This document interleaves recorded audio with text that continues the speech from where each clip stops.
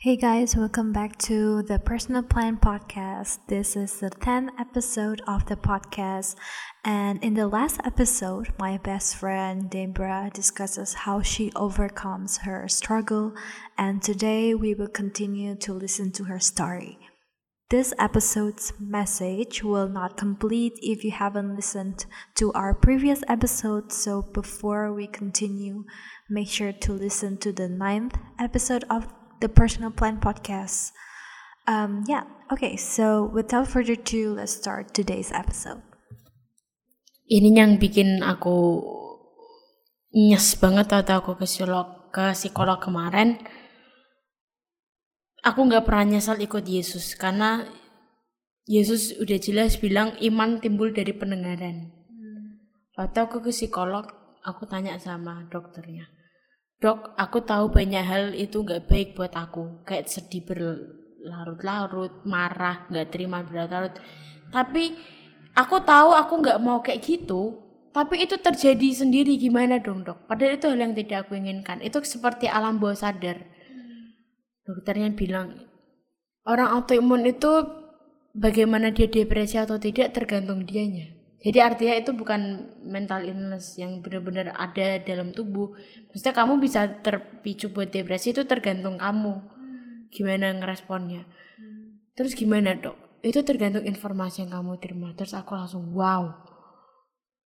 Bahkan dunia aja mengajarkan kayak gitu loh. Maksudnya Tuhan bilang ya iman timbul dari pendengaran. Terus satu dokter bilang itu tergantung informasi yang kamu terima. Kayak sebesar itu gitu loh powernya kita perjuangin kita punya iman. Terus aku orang yang tadinya aku gak tahu live kamu tahu betul aku kayak gitu apa enggak. Cuman aku kan orangnya ingat apa aja ya. Apa aja aku ingat, makanya aku suka organize komunitas. Aku suka lead something gitu. Manage people, manage things. Jadinya aku tuh taunya ya aku orangnya apa aja ingat gitu. Tapi tahu nggak waktu pertama-tama kali aku sakit, aku kunci motor nggak tahu di mana, kunci kos nggak tahu di mana. Bisa tanya Niko, aku sering tiba-tiba telepon Vano, Niko aku nebeng kos kalian ya. Bener-bener skip itu. Maksudnya itu buat aku takaran buat aku tuh aku hancur banget loh, aku bisa lupa hal kayak gitu. Dan dampaknya kayak tadi aku bilang aku nerima pelajaran nggak bisa, pokoknya kognitifku banyak yang menurun lah, banyak yang hilang. Dan dokternya kemarin bilang memang itu hal yang harus kamu terima. Kenyataannya memang autoimun gak bisa sembuh. Terus masalah kognitif aku suka skip, lupa dan lain-lain. Gimana dok ya memang itu sudah seperti itu. Makanya aku dikasih vitamin B itu untuk meningkatkan kognitif. Ya sekarang aku sudah jauh lebih membaik. Makanya aku kayak sekarang diajak ngomong bisa lebih cepat. Pentiumnya, loadingnya, ngomongnya. Ini pun sangat cepat. Ya, istilahnya dia sangat cepat. Kayaknya vitaminnya kebanyakan. Iya, jadi kalau ditanya overcome-nya tiap hari itu yang pertama aku mau share, Tuhan itu mau ternyata setiap detiknya kita jadinya ngandelin dia gitu. Setiap hal yang nggak penting kelihatannya buat kita, tapi dia tuh seneng diajak ngomong gitu. Kayak kamu punya pacar lah, punya sahabat lah. Sahabatmu seneng lah, pacarmu lah atau mamamu pasti seneng dong dianggap gitu hal-hal kecil. Justru malah senengnya malah dia hal yang gak penting itu kan kita dianggap. Aku gak pernah mikir kayak gitu sih, tapi kayak baru sadar gitu. Iya kan, maksudnya kayak gitulah. Kadang kita datang ke dia waktu kita cuma lagi susah. Datang. Kadang aku ngelihat orang tuh kayak apa Tuhan itu dukun apa gimana, kayak kita minta berharap langsung dapat gitu. Karena kita mau tahu. Dan buat kebanyakan orang juga mikirnya kayak gitu. Makanya kayak kalau kan mesti kayak kita tuh selalu kembali ke dia kalau ada masalah besar, tapi sebenarnya tuh nggak gitu juga gitu.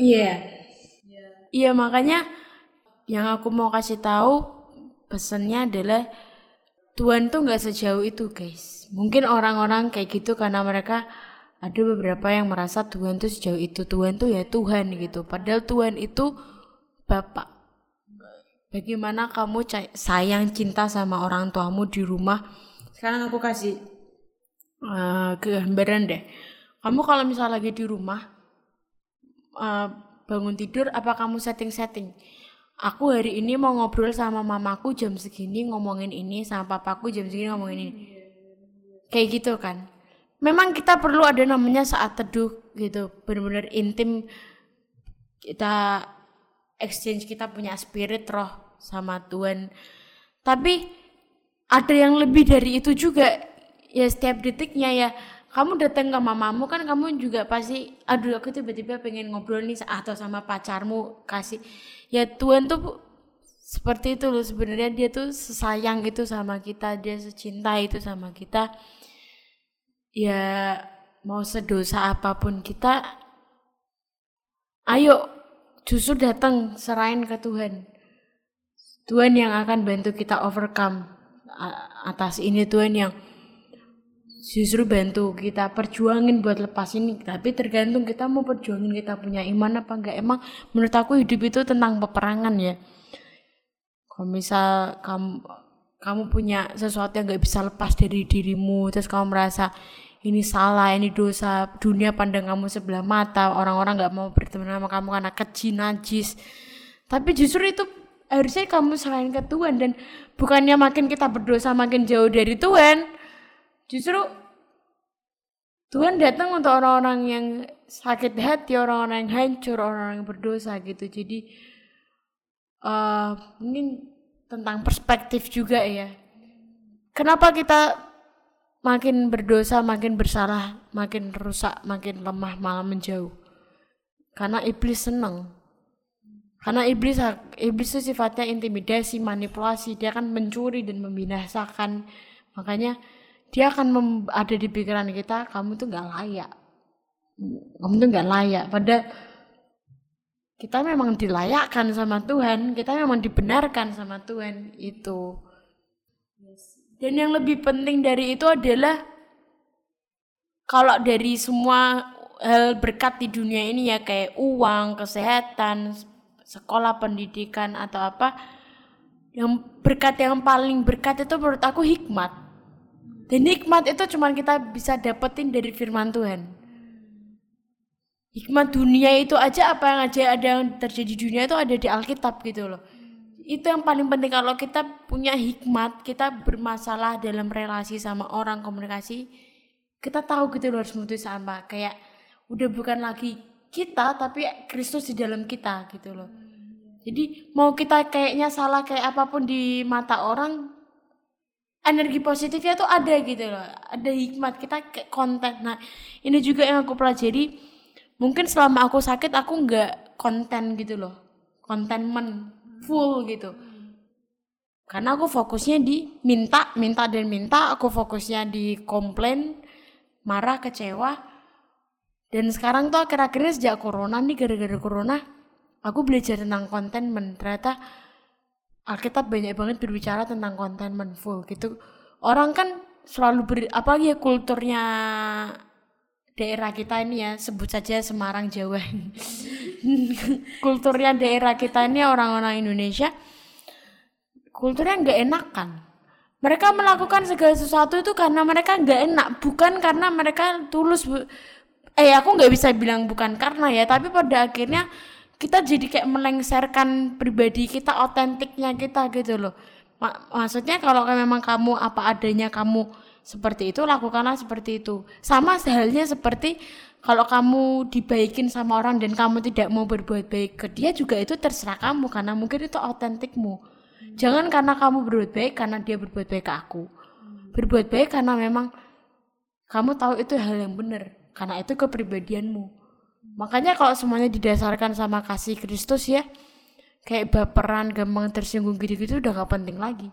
Meskipun sampai sekarang aku masih ya, kita hidup pakai daging dan pakai perasaan kok. Tapi artinya kalau kita konten tuh kayak udah gak sempet lagi buat khawatir, buat gitu-gitu tuh gak sempet gitu.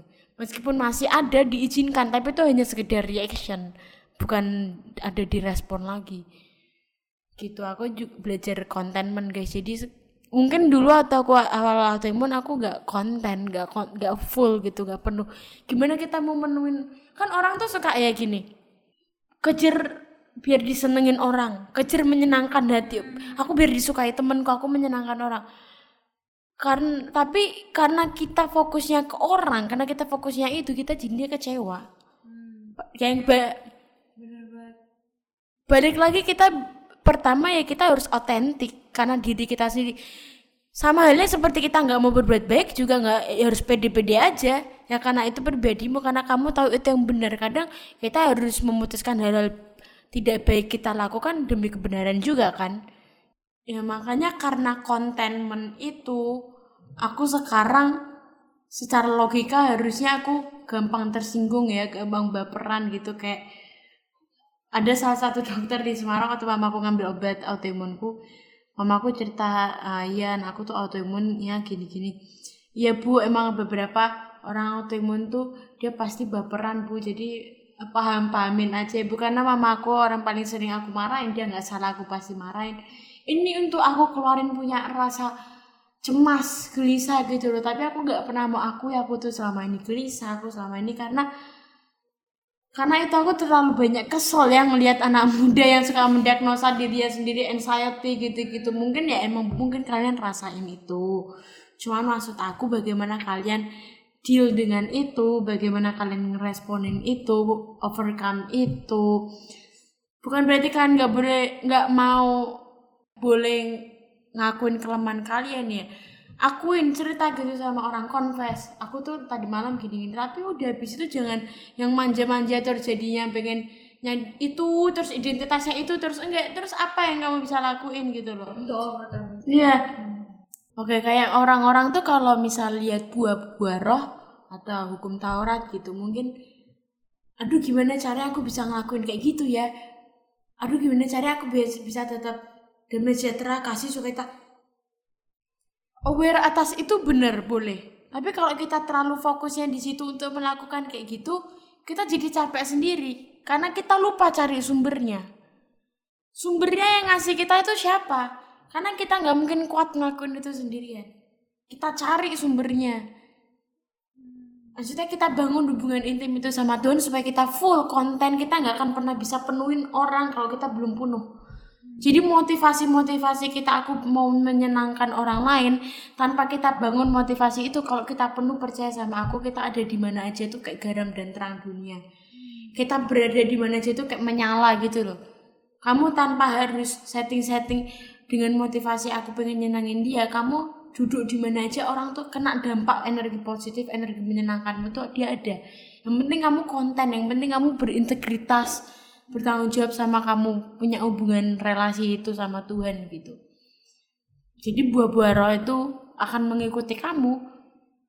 Kayak yang tadi aku bilang, aku yang tadinya gampang baper banget lihat orang ini itu, kok sekarang udah gak secepat itu ya bereaksi negatif. Wah ini bukan aku lagi sih, ini udah bahasa Tuhan dalam aku. Bisa aja kalau aku mengizinkan itu terjadi, tapi kayak udah gak ada kesempatan buat khawatir, kesempatan buat marah gitu udah gak ada, karena sebesar itu powerfulnya contentment. Nah, karena kita contentment, kita dapat wisdom, kita dapat hikmat. Kayak aku bilang tadi, berkat paling berkat itu apa? Hikmat mana lagi yang nikmat kau tawarkan. Gitu Lev. Oke, jadi sebelum kita selesai, kita ada section kecil namanya Ask Us Anything. Jadi kemarin kita udah post story tentang apa aja, post story box di story kita tentang apa aja yang kalau listener mau tanya Debra, dan banyak yang tanya. Dan kemarin kita udah discuss ya. Kan dicatin satu-satu. Ketawa dong kok diomong. Gak apa kan, yang ini pembicaranya komedian kebetulan ya. Ya, jadi aku udah discuss sama Debra tentang apa. Kita mau pick pertanyaan apa? Apa jadinya Deb? Jadi dari si pemilik podcast ini, dia sudah bilang dari awal kalau kita hanya ambil satu pertanyaan, dan kebetulan ada 2 pertanyaan yang cukup relate kalau digabungin disimpulin jadi satu. dari Tasha Emanuela dan dari Anon, karena Anon jadi kita tidak sebut namanya. Iya. Dari Anon ini bilang, Anon ya, gimana caranya lepas dari circle toxic ketika kita sendiri juga masih gak enakan? Tasha Emanuela, apa yang membuat seseorang gak berhenti menjadi orang baik? Kalau digabungin adalah gimana caranya kita bisa lepas dari circle toxic karena kita ini gak enakan. Mungkin gak enakannya di sini perspektif positifnya lebih ke kita pengen bisa terus jadi orang baik mungkin ya gitu ya. Ini singgung sedikit tadi di pembicaraan sebelumnya, aku udah ngomongin tentang bagaimana kita deal dengan rasa gak enakan itu, kan aku sempat singgung dikit. Nah, ini mungkin rada lari ya dari autoimun, cuman karena aku selama kuliah jadi anak kos, jadi aku banyak menghabiskan waktu sama teman-teman selama sebelum jadi anak kos di rumah sama keluarga. Pertama kalinya lah aku benar-benar memberikan hidupku tuh banyak aku habisin waktu ketemu orang lain selain keluargaku alias temen. Di situ aku kenal orang makin-makin, apalagi sejak aku sakit ya. Di situ maksudnya aku tuh sejak sakit autoimun tuh kayak punya sense tertentu gitu loh, jadinya melihat hal yang nggak bisa dilihat gitu loh. Karena kalau aku bukan hantu. Kalau kita sakit nih live, kita kan pasti bisa ngeliat ketulusan orang itu. Maksudnya kalau kita ngobrol sama orang ini, kayaknya orang ini nyebelin nih, omongannya kasar, omongannya dangkal, gini-gini misal. Tapi ternyata kita bisa lihat orang ini lebih dari sekedar omongannya, yaitu action. Makanya aku selalu, karena aku autoimun, aku bisa melihat sisi itu dari orang lain. Jadi aku kayak apa ya? Makanya aku love language-nya aku tuh action, bukan words. Aku tuh percaya kalau action speaks louder than words. Makanya orang mau ngomong apa aja, semua orang pasti bisa ya. Cuman untuk ngelakuin walk the talk itu susah banget kan emang. Makanya waktu aku sejak sakit aku bisa ngelihat mana yang tulus, mana yang emang dia ngelakuin karena emang mau bantuin, mau aku nyebelin kayak apa sama dia tetap bantuin gitu. Tapi untuk masalah inner circle yang toxic, ini yang tadi aku bilang sama kamu live, kalau misal dia baik banget tapi aku gak mau bergaul karib sama dia, gimana? Boleh banget. Kalau emang buat kita dia toxic, ya gak apa-apa, jangan lakuin itu karena gak enak lah, dia udah baik banget sama aku. Tapi kalau emang buat kamu itu tidak membangun ke dirimu, tidak bisa kasih asupan positif apa-apa, kamu punya hak. Tapi kita gak boleh jahat, kita gak boleh membenci. Tuhan bilang love one another. Kita tetap harus kasih dia. Nah, konteks mengasihi ini tuh kayak gimana sih? Konteks mengasihi itu kalau orang minta tolong kita harus bantuin dia bukan karena siapa subjeknya, bantuin dia karena memang pertama kita bisa bantuin hal itu, dan memang kita tahu kebenarannya manusia harus saling membantu, membangun, menasihati ya kan. Jadi perbedaannya ada di kalau kita ini ya kan, Alkitab banyak bilang jangan kumpul dengan kumpulan orang fasik dan pencemooh. Pergaulan yang buruk merusak kebiasaan baik. Tapi Alkitab juga bilang kasihlah sesamamu semuanya. Orang kan pasti suka bingung ya. Ini yang bikin bingung. Bagaimana kita mengasihi tapi kita juga harus menjaga kita punya pergaulan gini. Bertemanlah, berkawanlah, mengasihi dan baiklah ke sebuah orang tanpa pandang bulu, tanpa pandang suku, tanpa pandang ras, tanpa pandang kepercayaan atau agama, umur, anaknya siapa, orang tuanya siapa, kerjaannya, sekolahnya siapa. Bertemanlah, bergaullah mereka semua gitu. Maksudnya semakin kamu gak sefrekuensi sama dia, mungkin mindsetnya semakin aku bisa memberkati dia, mungkin aku bisa jadi dampak buat dia. Mungkin dia selama ini etikanya kayak gitu karena dia gak pernah dikasih contoh dengan etika kayak gitu, terus kita jadi contoh buat dia. Jadi coba perspektifnya tuh lebih ke jangan gampang tersinggung lah. Siapa tahu orang ini gak ngerti karena memang dia gak pernah dapet itu gitu. Jadi kalau itu lebih ke sebatas berkawan ya, beda dengan bergaul karib. Nah, bergaul karib itu pergaulan yang buruk merusak kebiasaan baik. Bergaul karib itu ini. Kalau kamu mengasihi orang dan berkawan ke semua orang, pertama kamu mengasihi dia pasti. Kamu sharing bagi hidup sama dia pasti. Kamu memberkati dia pasti. Tapi kamu share ke dia itu hal-hal yang tidak menjerumuskan dia. Contohnya gini, kalau kamu bergaul karib sama orang, kamu punya dosa nih, life. Kamu punya dosa, kamu punya kelemahan, kamu punya suatu ikatan kecanduan yang kamu gak bisa lepaskan. Tuhan bilang kalau kamu ngaku itu ada pemulihan kan. Kamu butuh nih nadirnya itu buat kamu ngaku. Apakah kamu ngaku sama mereka? Kita pasti cari orang yang levelnya di atas kita atau at least level sama kita, yang sepadan sama kita. Ya dong, gak mungkin kamu dudukin satu komunitasmu 10-20 orang, itu gak mungkin. Pasti orang-orang yang bergaul karib sama kamu. Jadi bedanya adalah kalau yang bergaul karib itu kamu bener-bener, bukannya kita yang tidak bergaul karib itu jadi fake, gak apa adanya. Enggak, aku gak bilang kita jadi fake. Kita maksudnya kita lebih ke memberkati dia, mau kasih berkat dampak apa adanya, tetap apa adanya mengasihi dia. Tapi kalau bergaul karib, waktu kamu lagi butuh pengakuan sesuatu, kamu lagi susah, kamu lagi sedih, kamu lagi apa, kamu ceritain sama dia. Jangan sampai, karena kan ada beberapa kesalahan dosa yang itu jadi batu sandungan, jadi jangan sampai salah gitu loh. Takutnya itu jadi ngejerumusin, jadi batu sandungan di dalam gitu kan. Iya, karena kan kalau kamu cerita mas banyak orang, nggak semua orang loh peduli sama kita, dia cuman kepo, ujungnya digosipin, nggak jelas kan kamu kan. Kalau misal aku lagi susah terus aku datang ke live-nya, pasti hal yang aku harapin dari live-nya adalah aku diberkati. Nah kalau misal kamu datang ke orang-orang yang kamu lihat dia punya spirit, punya jiwa yang masih lemah, kamu berharap apa sih? Gitu loh. Ya kamu mindsetnya diubah, kamu yang memberkati dia.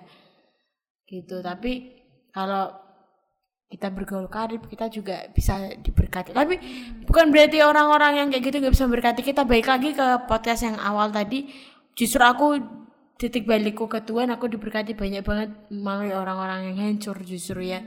Jadi ya semoga kalian nangkep ya gimana caranya bisa aja. Ya, untuk ngatasi. Makanya aku balik lagi semua ke firman Tuhan sih. Kalau kalian tahu isi konten firman Tuhan, kalian tuh bisa lebih kontenman dan kalian jadi lebih berhikmat. Kalian ngatasi orang apa aja udah nggak pakai mikir dia siapa ya, ini apa, udah nggak pakai mikir. Pokoknya ciri-ciri karakteristiknya Tuhan itu dari Tuhan atau enggak itu ada damai sejahtera. Kalau event itu nggak sesuai planning kita, kadang kan kita suka kecewa kok rencanaku nggak sesuai, padahal rencana dia pasti kasih kita damai sejahtera. Itu karakteristiknya Tuhan. Jadi yang aku mau kasih tahu gimana kita bisa terus bertahan jadi orang baik. Pertama, jangan gak enakan. Yang kedua, lakuin itu bukan karena kalian gak enak atau pengen dipandang baik, lakuin itu karena kalian tahu itu hal yang benar. Aku tahu ini hal yang benar. Yang ketiga, kalian autentik apa adanya, lakuin itu karena emang itu kepribadianmu. Yang keempat, kalau kalian gak suka sama sifat orang atau kalian bermasalah, terus gimana? Berarti gak boleh ngomong, harus confess apa adanya. Tapi udah habis itu gak usah ditunggu-tunggu, gak usah digosipin, gak usah. Ya itulah definisi mengasihi ya. Kalau kita ngomong kan kita jujur sama dia, itu sebenarnya juga kita mengasihi dia gitu. Dan itu tadi pertama, kedua, ketiga, dan yang terakhir adalah kalian dasarnya kasihnya siapa? Dasarnya prinsipalnya siapa? Kalau kalian prinsipnya ke prinsip kebenaran Alkitab, dasarnya dasar kasih Kristus, Tuhan mau kita sejahat apapun, dia tetap mengasihi kita. Orang lain mau sejahat apapun ke kita, dia minta tolong apapun, kita bantuin dia, karena dasarnya ya ada Kristus itu. Kita udah nggak lagi tersinggung, udah lagi mandang dia kamu jahat ke aku, tapi ya lebih konten itu sih. Kita ngelakuinnya itu karena kita didasari Kristus. Kayak yang tadi aku bilang, kalau kita carilah dahulu kerajaan Allah, kita nggak usah setting buat capek-capek, tapi kita udah datang ke sumbernya langsung di atas Bapa Surga akan kasih kita kekuatan, kemampuan untuk mengasihi, kemampuan untuk sukacita, kemampuan buat contentment itu. Gitu sih. Terima kasih Debra buat pertanyaannya. Semoga bisa memberkati orang-orang yang Tasya dan Anon itu. Ya sebenarnya sesuatu yang baru. Pastinya setiap guest yang datang sini tuh bener-bener memberikan aku kayak sesuatu yang baru gitu loh, yang perspektif yang fresh, yang kayak belum pernah ada, dan sekarang dari kamu tuh kayak perspektif yang lain lagi. Banyak banget. Dan itu semuanya kayak nyambung dan intinya sama gitu, kembali lagi ke Alkitab. Nah, kita mau end podcast ini. Mungkin ada saran terakhir atau advice terakhir untuk orang-orang yang mungkin berada di situasi yang sama, not necessarily autoimmune. Ya pastinya, apalagi yang autoimmune pasti relate banget, tapi kayak ada di kondisi yang sama. Ya, untuk orang-orang yang mengalami autoimun, mungkin ini bisa berlaku untuk semua orang ya, kalangan luas ya, gak cuma autoimun, karena menurut aku semua masalah di dunia ini tuh sama. Rasa bebannya sama, rasa pressure-nya itu sama. Yang bedanya isi konten ceritanya, masalahnya, pengalaman hidupnya itu aja, cerita isi kontennya aja yang beda, tapi rasa bebannya itu sama kok. Yang aku mau sampaikan mungkin buat kalian semua yang juga lagi, kalau autoimun itu kan sifatnya dia kayak manipulasi, nggak bisa ditebak, masalah yang nggak bisa ditebak tiba-tiba datang, dan masalah yang mendatangkan banyak perubahan, masalah yang mendatangkan kita harus ada di titik benar-benar bisa menerima konteksnya seumur hidup. Mungkin untuk kalian yang mengalami masalah-masalah lain yang tidak autoimun tapi karakteristiknya sama, sesuatu yang itu merubah hidup kalian banget, percayalah Tuhan Bapa kita di surga itu gak pernah berubah. Mau masalah kita seperti apapun, Dia temenin kita kok, Dia ada buat kita kok. Serahin aja semua ke Dia. Mazmur 62 kalau gak salah bilang, hanya dekat Allah saja hatiku tenang. Ke dokter gak apa-apa, kita tetap beriman, tapi juga jangan konyol. Dengerin apa kata dokter, apa yang harus diatasi harus dilakuin, jangan konyol juga. Tapi identitas kalian itu yang kalian harus percaya adalah kalian anak Bapa di surga yang sangat-sangat dicintai, sangat dikasih. Dia gak mungkin membiarkan kita, dia gak mungkin melantarkan kita, dia gak mungkin mempermalukan kita. Penyakit kita, utang piutang kita, kesusahan kita, semua udah ditanggung di kayu salib. Kalau kalian harus percaya itu, kalian terima kesembuhan itu. Dan yang aku mau sampaikan adalah punyalah semangat juang yang tinggi. Kemarin psikolognya aku datengin, terus aku gimana dok jadinya? Saya sih melihat kamu punya semangat juang yang tinggi. Iya bener kok. Jujur aku merasa ada di titik sisi negatifnya, aku melihat kok kayaknya nggak ada yang bisa ngertiin aku ya, tapi sisi positifnya ya less of me more of him. Berarti orang bisa ngelihat Tuhan dalamku dong. Kalau orang bilang semangat juangku tinggi, guys, kalau aku boleh bilang ini bukan aku, ini Tuhan, karena aku nggak kuat. Sebenarnya aku nggak kuat gitu kok. Yang aku mau kasih pertama pokoknya itu kontenin dulu diri kalian penuh full dari firman Tuhan. Kalian bisa dapetin segala-segalanya. Kalian dapat damai sejahtera, kalian dapat hikmat. Jadi kalian ngatasin masalah itu kalian tahu dari hikmat itu. Terus punya semangat juang yang tinggi. Terus percaya karena setiap aku lagi jatuh ya, lagi kambuh, lagi jatuh tuh selalu kayak suara Tuhan bilang, nih kamu meskipun lagi jatuh lagi nih, kamu tetap milih percaya sama aku apa enggak, kamu tetap taat sama aku apa enggak. Itu kan susah ya. Waktu kita lagi susah-susahnya lah, lagi sakit-sakitnya apa gampang sih? Tapi suara itu datang bener nih, kamu lagi susah lagi nih, masih nggak kamu taat sama aku? Ini guys yang aku mau kasih tahu intinya, Tuhan cuman minta kita taat dan setia. 2 hal ini aja, berpengharapan, beriman, menyenangkan hati dia, melayani dia lewat people, karena people is God's mission ya. Kayak aku datang ke sini tuh listener podcastnya Levia tuh people, aku berharap ini less of me more of him lah. Jadi Tuhan cuman minta manusia tuh 2, taat dan setia. Yang responsibility, yang bertanggung jawab itu semua Tuhan. Sama kayak kalau kamu duta kerajaan Indonesia, ya duta negara Indonesia, kamu harus bekerja di luar, kamu ngelakuin sebuah kesalahan, yang bertanggung jawab siapa? Negara. Sama, kita duta kerajaan Allah. Kalau kita berbuat dosa sekalipun, kita salah di mata manusia, yang bertanggung jawab itu Tuhan. Kejar aja terus hadirat Tuhan, gak usah fokus kanan kiri, full contentment dah. Tuhan gak akan biarin kita. Tuhan cuma minta kita taat dan setia. Pengharapan iman kita itu yang harus diperjuangin. Tuhan pasti perjuangin kita juga. Itu sih. Terus yang untuk tadi balik lagi, bagaimana bertahan jadi orang baik, gas aja. Kalau kamu mau jadi orang baik, gas aja. Itu hati kita perlu proses, perlu dilatih aja, udah gas aja. Kalau mau jadi orang, gas nanti lama-lama kebiasaan kok. Apa aja yang dilatih, apa aja yang menjadi latihan, lama-lama biasa. Gitu aja. Terima kasih, Tuhan Yesus memberkati. Once again, thank you Debra for your time and sharing your story. It's been amazing catching up with you. I hope in the future you will grow and stay healthy and successful.